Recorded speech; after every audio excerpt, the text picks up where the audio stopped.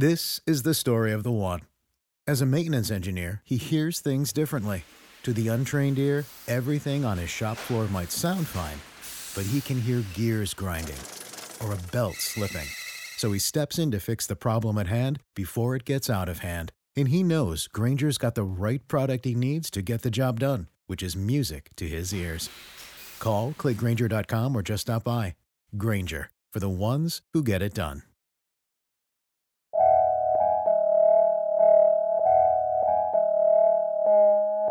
This is A Word, a podcast from Slate.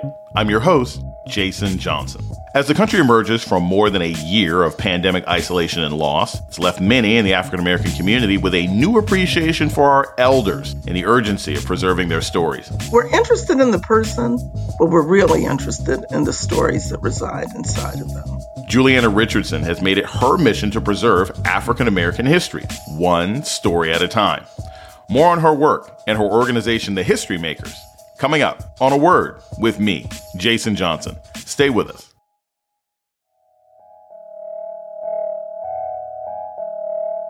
Welcome to A Word, a podcast about race and politics and everything else. I'm your host, Jason Johnson.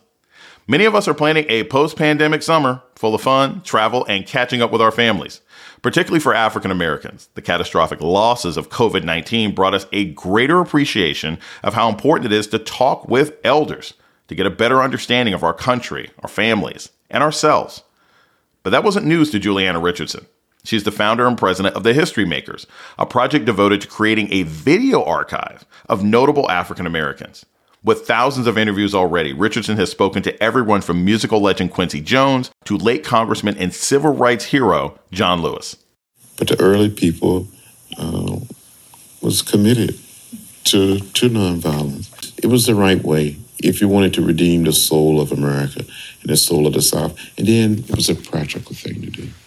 Well, if we had tried to engage in violence, we would have been slaughtered. Recently, I spoke with Richardson about the History Makers project and whether the pandemic has given her a greater sense of urgency about her work.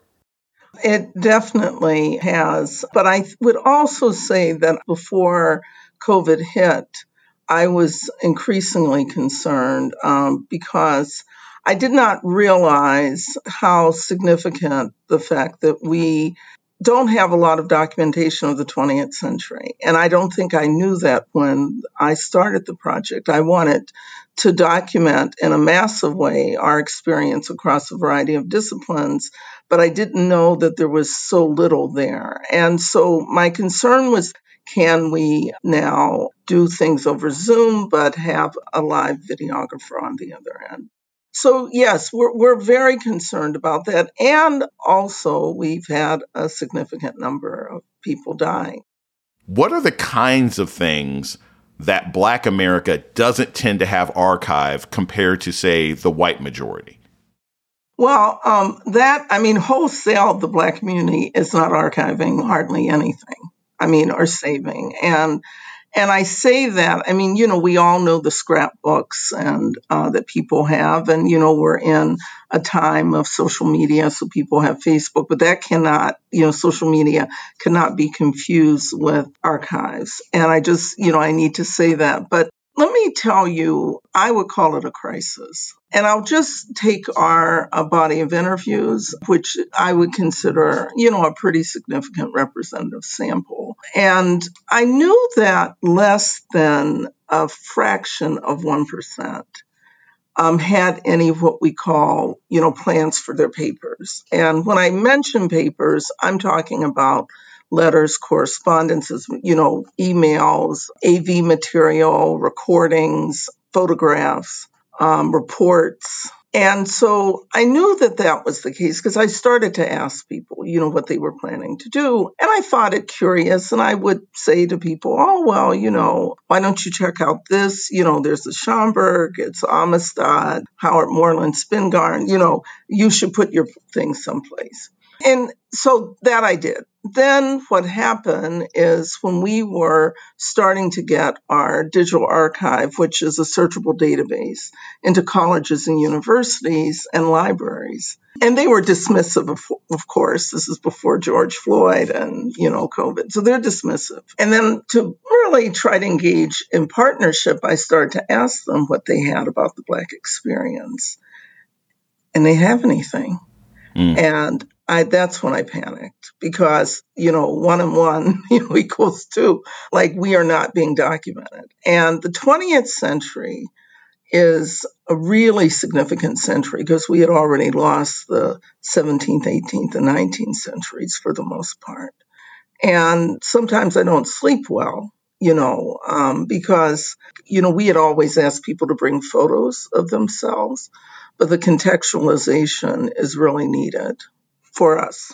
When you've been talking to people, you have talked to, through history makers, you've talked to Colin Powell, you've talked to Whoopi Goldberg, you've talked to Quincy Jones, but you talk to a lot of just regular folks. So give us sort of an idea, like, what kind of people do you talk to? How do you find the people that you want to talk to? Because I know some folks who can talk.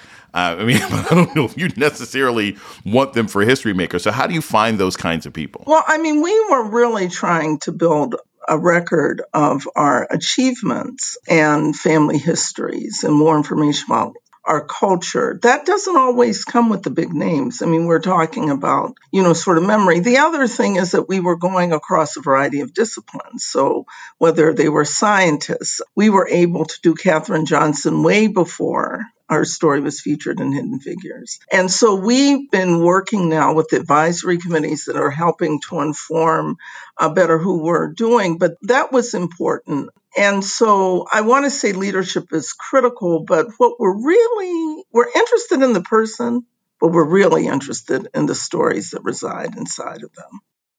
So it's interesting you say that because, you're not always focusing on like the big famous greatest hits. I want to play you. Here's a clip of your conversation with Maya Angelou.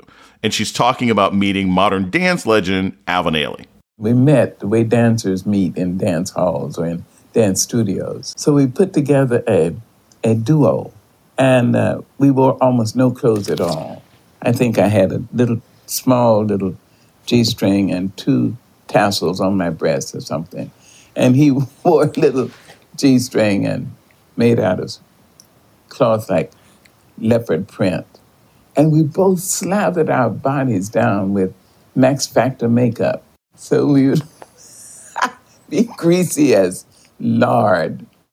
Wow. When you hear stuff like that, I assume, do you go home? Do you write about it yourself? Does it just make you the most fascinating dinner party guest ever? Like, how do you feel when you hear these nuggets of history? Well, I think that I could make a fascinating dinner guest because we've learned so much. But I want to say that the thing that we do are really serious oral histories. Our interviews last 3 to 5 hours a night.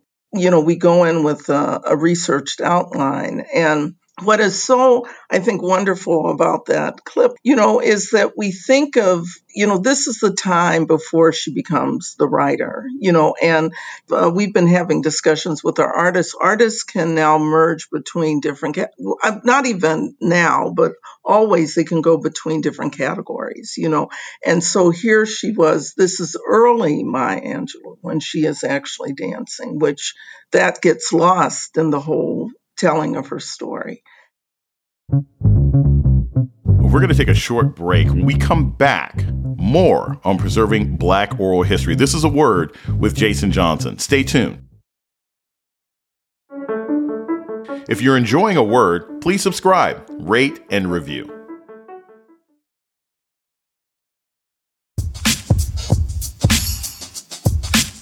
You're listening to A Word with Jason Johnson. Today, we're talking about preserving Black oral history with Juliana Richardson.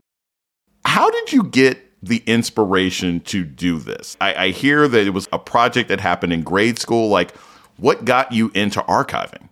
Well, I say the inspiration came because I grew up in a small town in Ohio called Newark, Ohio, just south of Columbus. And, we had 1,000 blacks out of 50,000 whites. But I didn't know anything about black people. And so the teacher, the only thing we studied were about slavery and George Washington Carver. And my 9-year-old brain could not compute how he could have done all those things with peanuts and why people were talking about it. When all we had been were slaves, it just didn't compute. And so one day she asked us to talk about our family background, and everybody's they shot up like arrows. And they were twofers and threefers, like they were part German, part Italian, and I'm sitting there like horrified, like, what am I? And I said, I don't even know what I said. Negro? I don't, or color? I'm not sure, because it's not like it's before Black is Proud. And then I, said I was Native American, because everybody, as Black says that. And then I added in French, because I didn't want to be left out. And I felt she was looking at me like, like, where did that come from? And I felt like a fraud. And that feeling stayed with me until my sophomore year at Brandeis University, where I was a theater arts American studies major doing research on the Harlem Renaissance in New York Schomburg's library. And I'm listening to a song from the 1921 production of Shuffle Along on Broadway called I'm Just Wild About Harry, thinking that song had to be written by a white songwriting team, but it was written by a Black songwriting team of Noble Sissle and U.B. Blake. And you talk about like bingo moment. Like I was like in my element and being helped by the famous librarian, Jean Hudson. She'd give me a list of people. I went and interviewed Butterfly McQueen and Lee Whipper, who was the oldest living Black actor, and Dick Campbell, who was like legendary in Black theater circles, and John Henrik Clarke, famous historian, tap dancer Honey Coles. I mean, I have found myself. That's what I want to say is I have found myself. And even at that point, I probably didn't know that would be my life's passion. And so when you had, you were also worked in television, you went to Harvard. Do you think all those things, did they give you the skill set to eventually make history makers? Or do you think that was part of your personal exploration? Very much so. So my father often would say before he passed that, I ended up doing exactly what I wanted to do. So I'm storytelling. So the theater is storytelling and American studies is about the United States. All roads have led me to where I am now, and every single contact, everything I've put behind this initiative. They came to me really when I was without a job and, sort of confused about where I wanted to go next. And those stories came back to me. And I was also, I would say I was in my mid-40s and not having had children. And you get to the point where you start thinking about what your legacy is going to be, what you leave behind is. And all those things led me to this. Speaking of Harvard, in 2001, about a year after you started the project, you interviewed this young lawyer in Chicago. Here's a quick clip from that conversation. I'm going to get your thoughts on the other side. I think by the time I was an adolescent and had moved back from Indonesia and was struggling with these issues of racial identity and a father not being in the house, and, I reacted by engaging in a lot of behavior that's not untypical of Black males across the country. What made you want to interview this Barack Obama guy? He was just a state senator, and this is February 2001. What made you think, I need to talk to this guy? Barack was interviewed as part of a project of someone who actually was known here as his godfather, but at that point, that wasn't even on the horizon. It was early funding that we had gotten, and I wanted to trace the history of African Americans in the Illinois General Assembly. That turned out to be really a defining moment in many ways, besides us having had probably what is the earliest in-depth interview of him. But after he, also had written his book. And I would say, I've listened to the interview and it's remarkably consistent to the person we see today. I find that, intriguing. Have you ever had the desire, after you interviewed someone, maybe in mid-career, maybe when they were younger, to go back to them and say, look, have your views changed? Have you become more radical? Have you become more conservative? Or do you like sort of just having where they were as that moment in Amber? No. We would like to do that, and that was always the plan, but it's just funding and time. And I think really I would be interested in an older Barack. I would like to have someone who's had the point of real reflection, life reflection. That would be of great interest to me. We're going to take a short break. When we come back, more on preserving Black oral history with Juliana Richardson.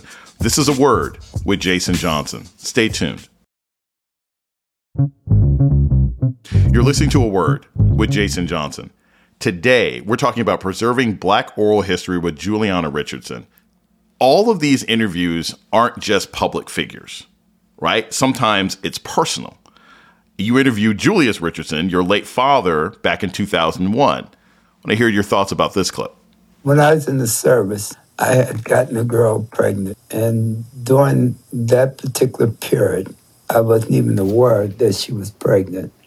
So finally, my mother wrote and told me that. And my mother also said, it's your child. I've seen the child. It looked like you. So you going to marry her. In which I did. Now I gotta say this, Juliana. On the scale of things I don't talk to my parents about, I don't have discussions about old recipes. I'm a grown up now. I don't debate them about how they raised me, and I definitely never want to talk to my parents about their sex life. So what was it like to have this kind of conversation with your father? Because for a lot of people, especially Black folk, there's just some things you don't talk about with your parents. Was it therapy for you? Was it just like, hey, I'm going to treat him like any other subject? What was that like? It was the latter, that I was going to treat him like any other subject. And I want to say, when you're dealing with with loved ones, and I tell people all the time that if you can get out the tape recorder and start recording, that's important. But in the case of my father, and that day, because I'm named after my father, he's Julius Laconia Richardson. I'm Juliana Lynn Richardson. I'm a daddy's girl. But that day, I heard stories that I had not really heard before. In terms of sensitive subjects, I don't think you do an interview well if you don't try to go beyond the veil. For people who are sitting here thinking today, I want to start putting together an oral history. I want to start getting what grandma and aunts and uncles, hell, let me get what my 17-year-old daughter thinks, right? Who knows? That may be something of value years later. How do you start the process? How do you start building an oral history within your own family so that you'll have this information and maybe share it with you one day? We have a lot of tools now at our disposal. You literally can take your iPhone, either just from a recording or video recording. I'm a big believer in video because you don't have to guess at someone's countenance and, and how they sound or speak, but either one will work.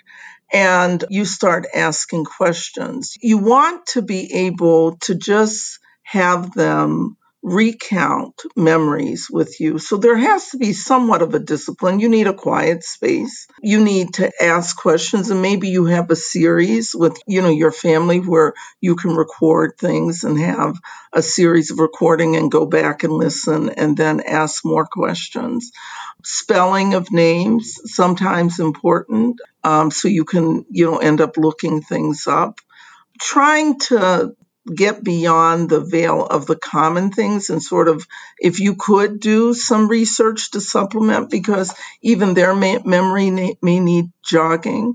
Photographs, absolutely critical. Photographs, very, very, very important, because you can't tell stories without the photographs. And that's, part of our material culture. We have a list of questions that, can be asked and some guidelines. People can take that for what they will and adjust it. You may want to do something about a particular subject or about the family itself.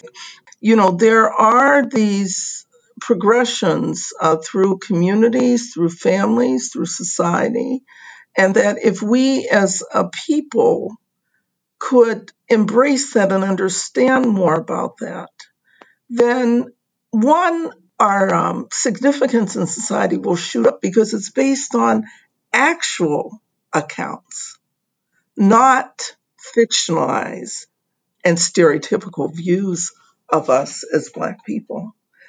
And I say that at a time that the largest group studying Black people are young white females. I have a plea to our community that that hopefully they will gather around us and surround us so we can hold up our whole community in a major way, because archives preserve the history that museums showcase.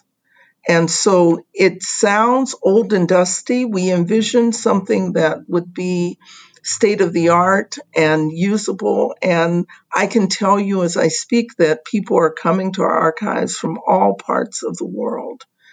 And it's important that we get it right.